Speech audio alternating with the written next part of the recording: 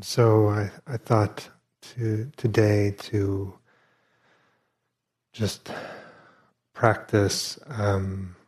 Usually we do one. Uh, we'll cycle through these four species of love, and each time picking up someone, maybe you, maybe another, but someone for whom, yes, metta is exactly the medicine, or compassion, sympathetic joy, equanimity.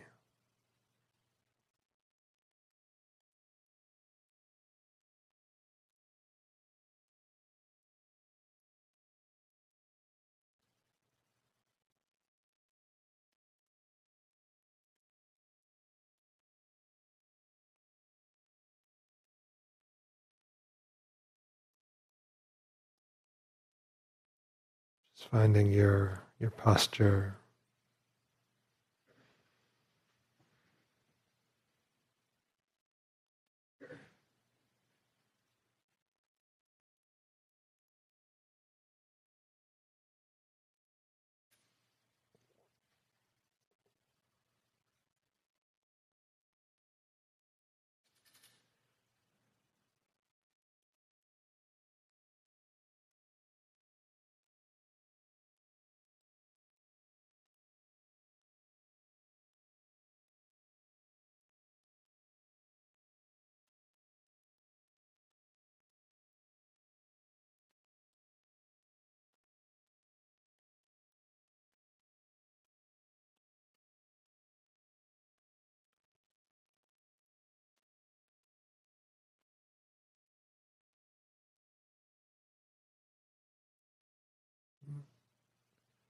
Our vipassana practice, mindfulness practice,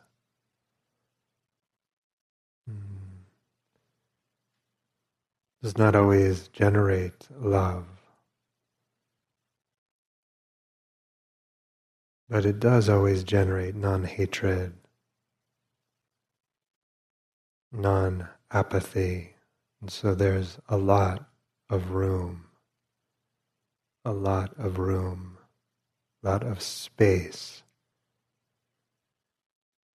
for love to arise, a lot of space in the wake of letting go for love to arise.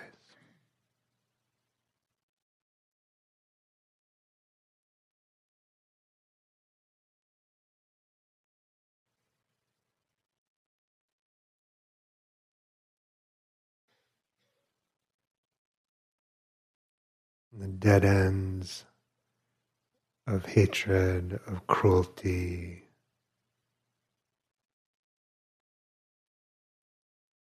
of apathy, the dead ends become more and more clear. My hatred cannot work out.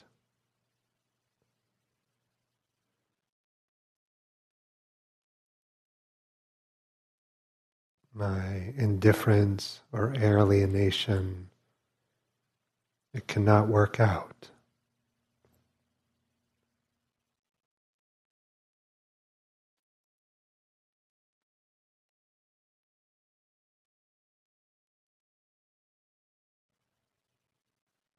And so we turn to love.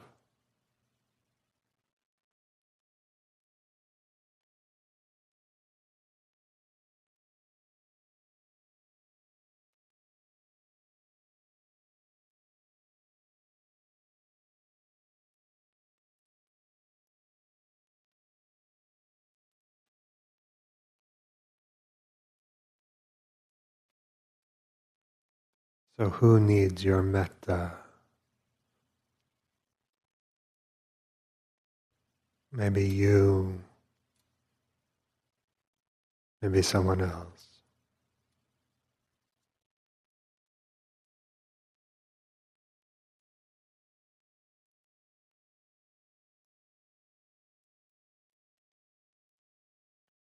May you be moved, touched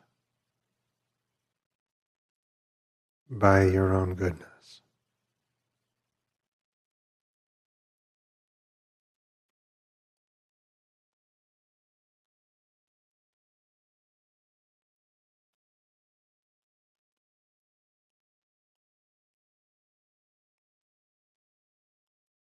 May you be moved by their goodness.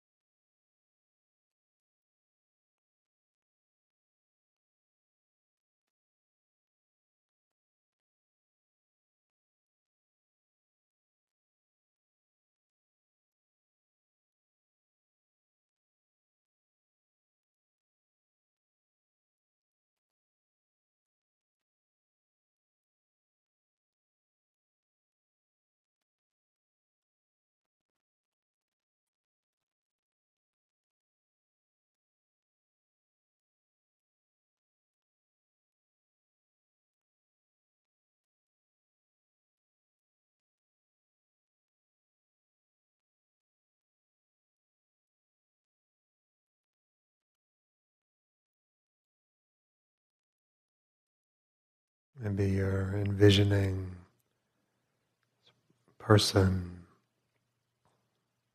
extending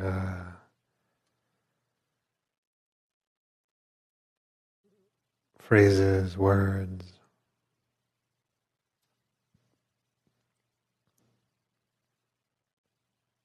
abiding love in the face of goodness. It can be very, very ordinary goodness.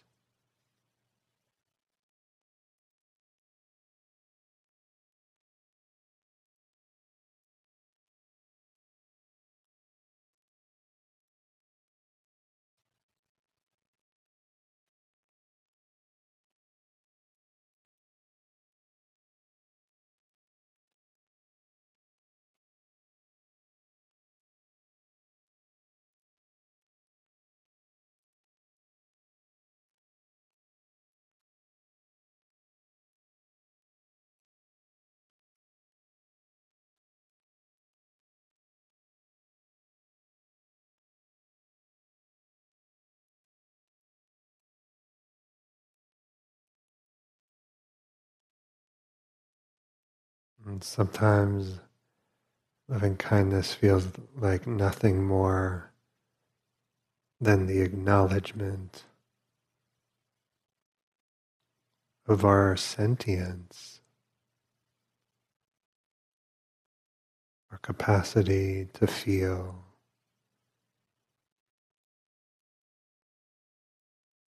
our capacity for joy and sorrow, for pleasant and unpleasant. Of course, may I be happy.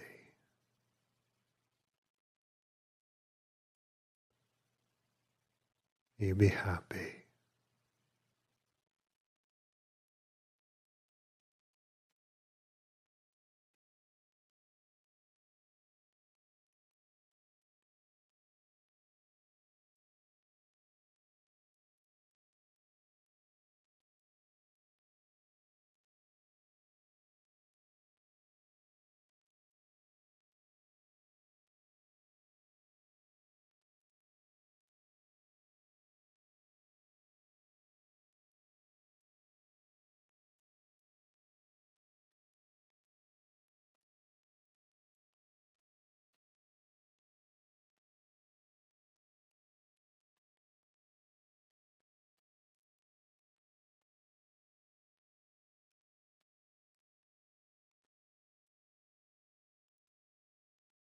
And someone, maybe you,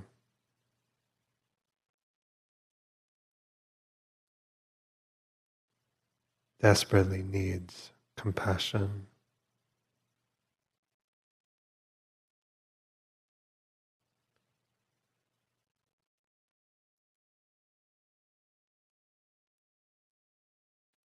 Love in the face of suffering.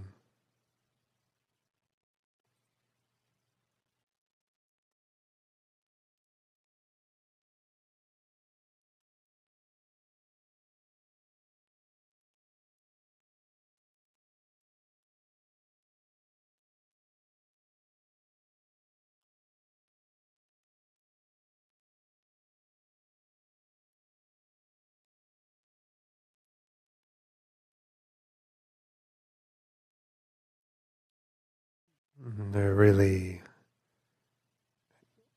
kind of two phases to compassion. So if I have a person in my life, in my mind,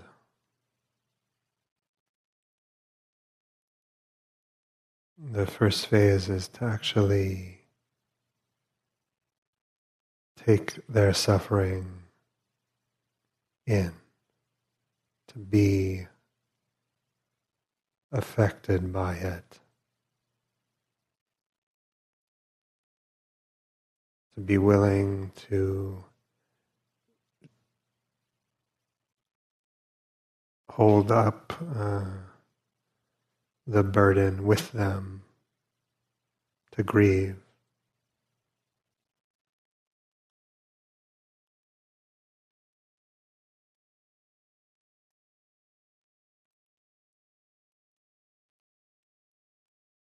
But if we stop there, we get burnt out.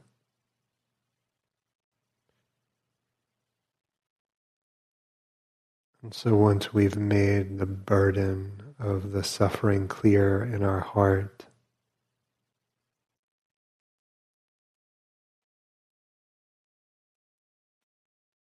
then we pour all of our love into them, into oneself, all of our love,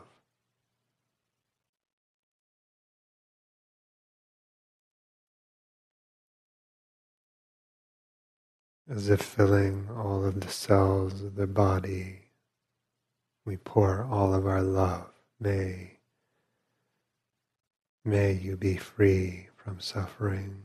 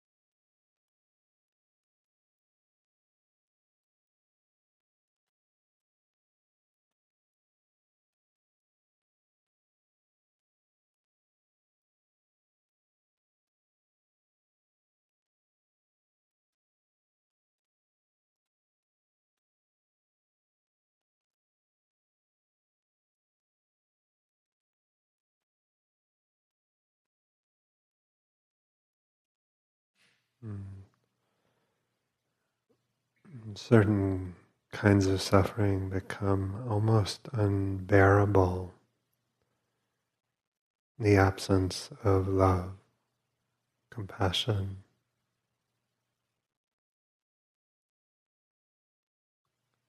There's more than a heart can handle, the absence of love.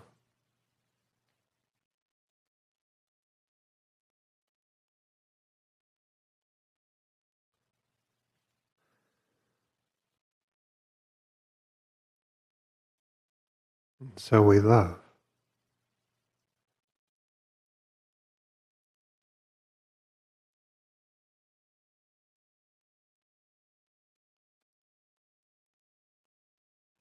I care about this suffering.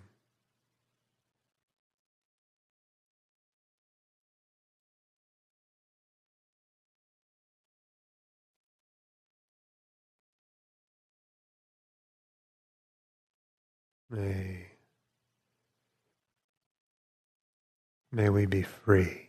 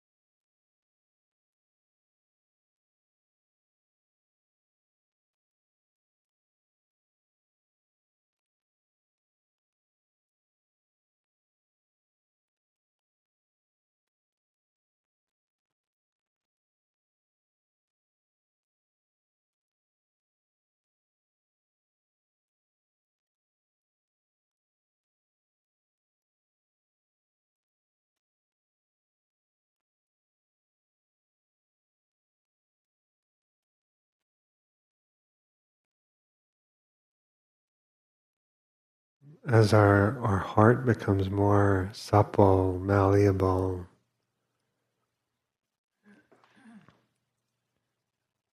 the weight of grief, the tenderness of compassion can be followed by that other form of love, that other species of love we call joy.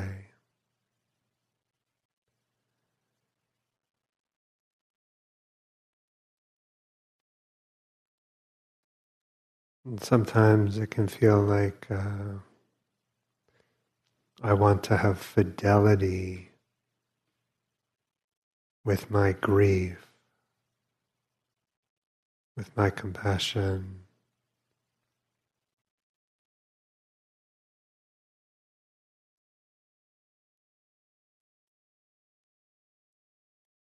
But it's okay for joy to follow.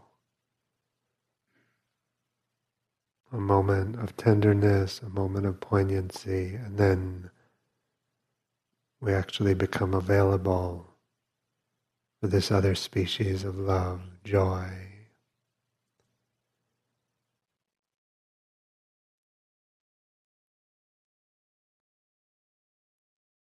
Who needs your mudita?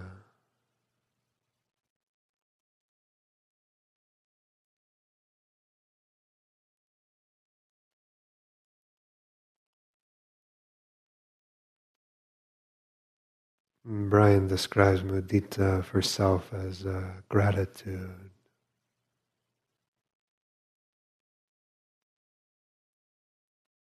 So easy to acclimatize to all the goodness in our life and forget that it is good.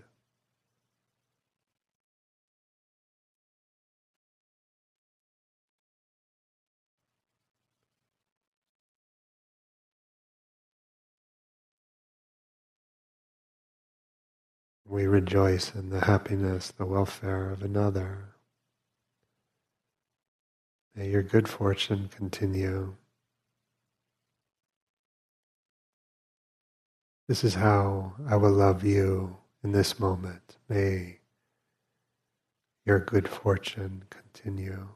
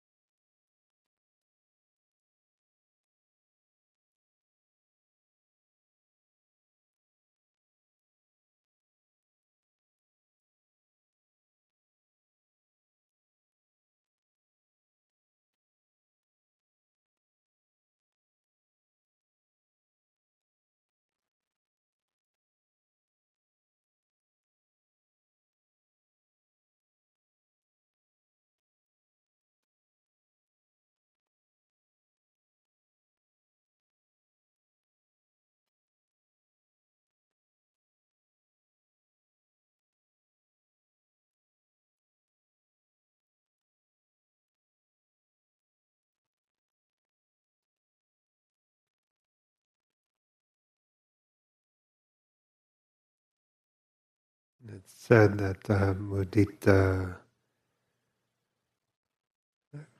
cuts through envy and comparison.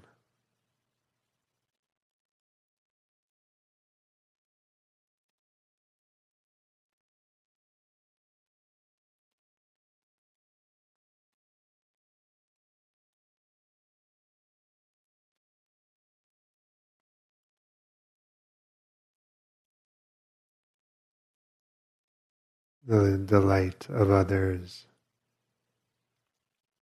genuinely becomes our own. I am unthreatened by your welfare.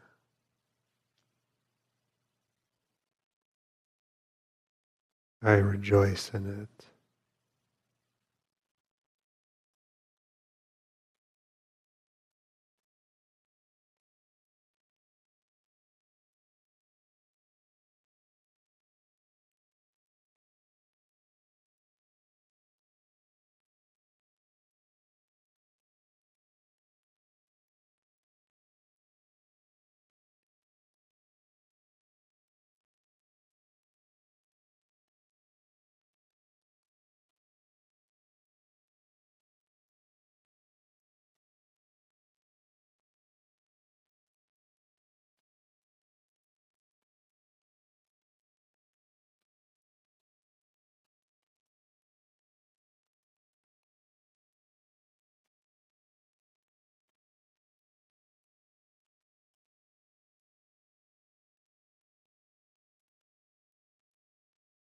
And equanimity.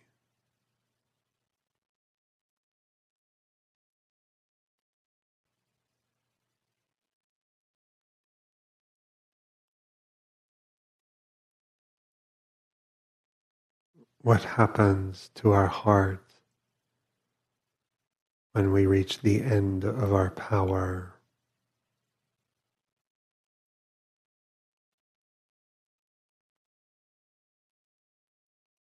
What happens to our heart when our wishes can no longer govern the world?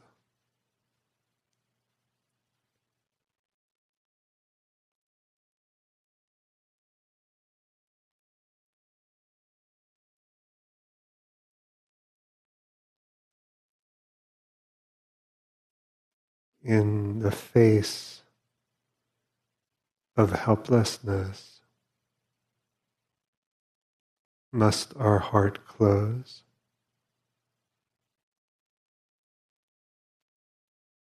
No.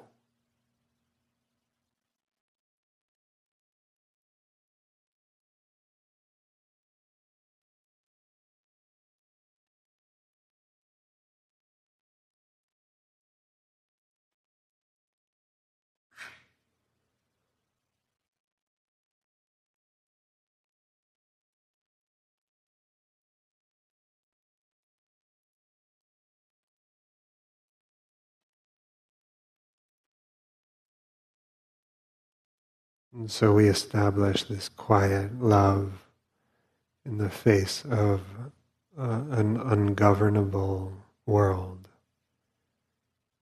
of gain and loss, of joy and sorrow.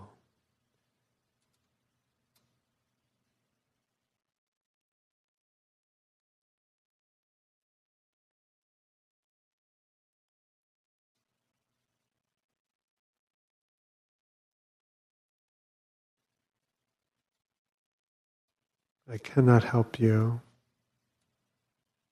I really cannot.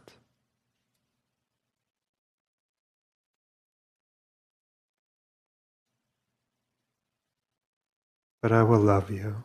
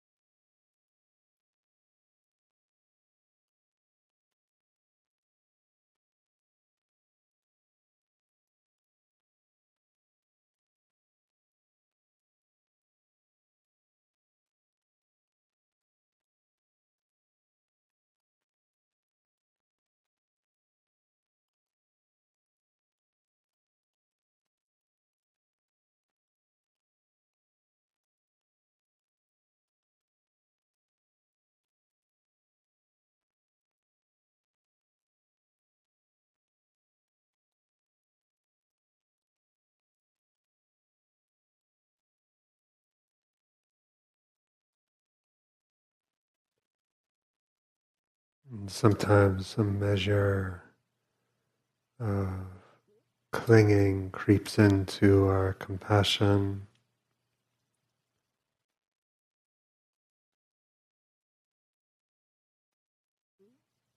and the equanimity helps us refine out the clinging from the love.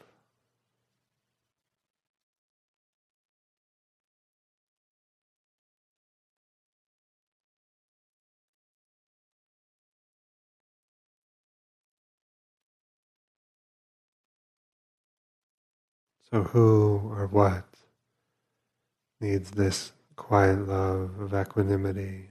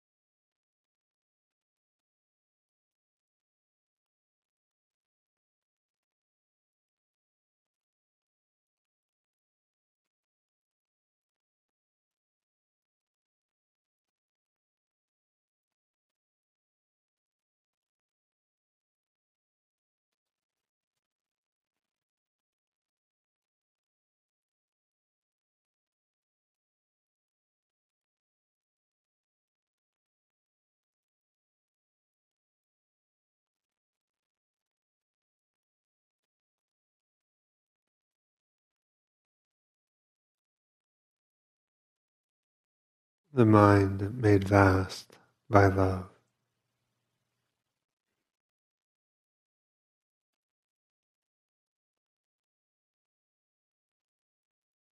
Undiscriminating,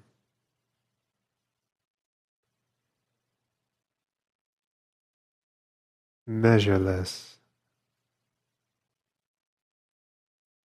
nothing on the other side of this love. Metta Sahagatena.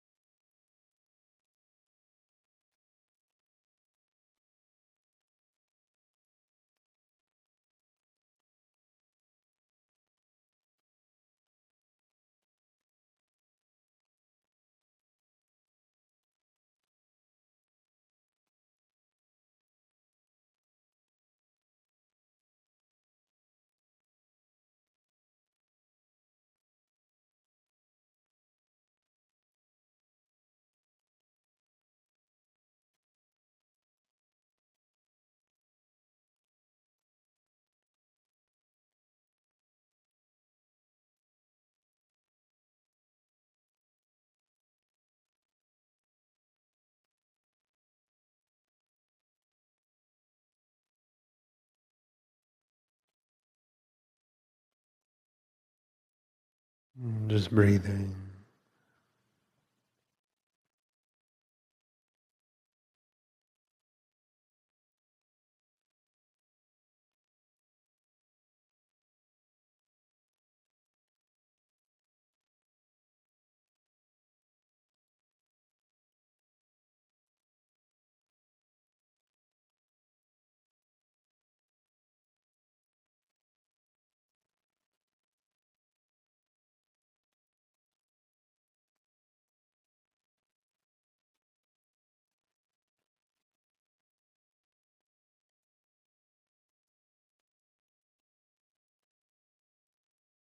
And sometimes these practices, this practice of Brahmavihara,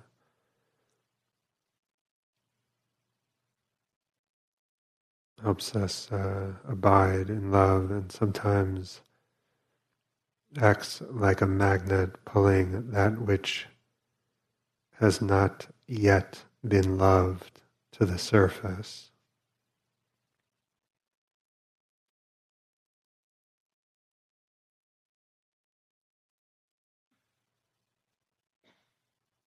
Either way,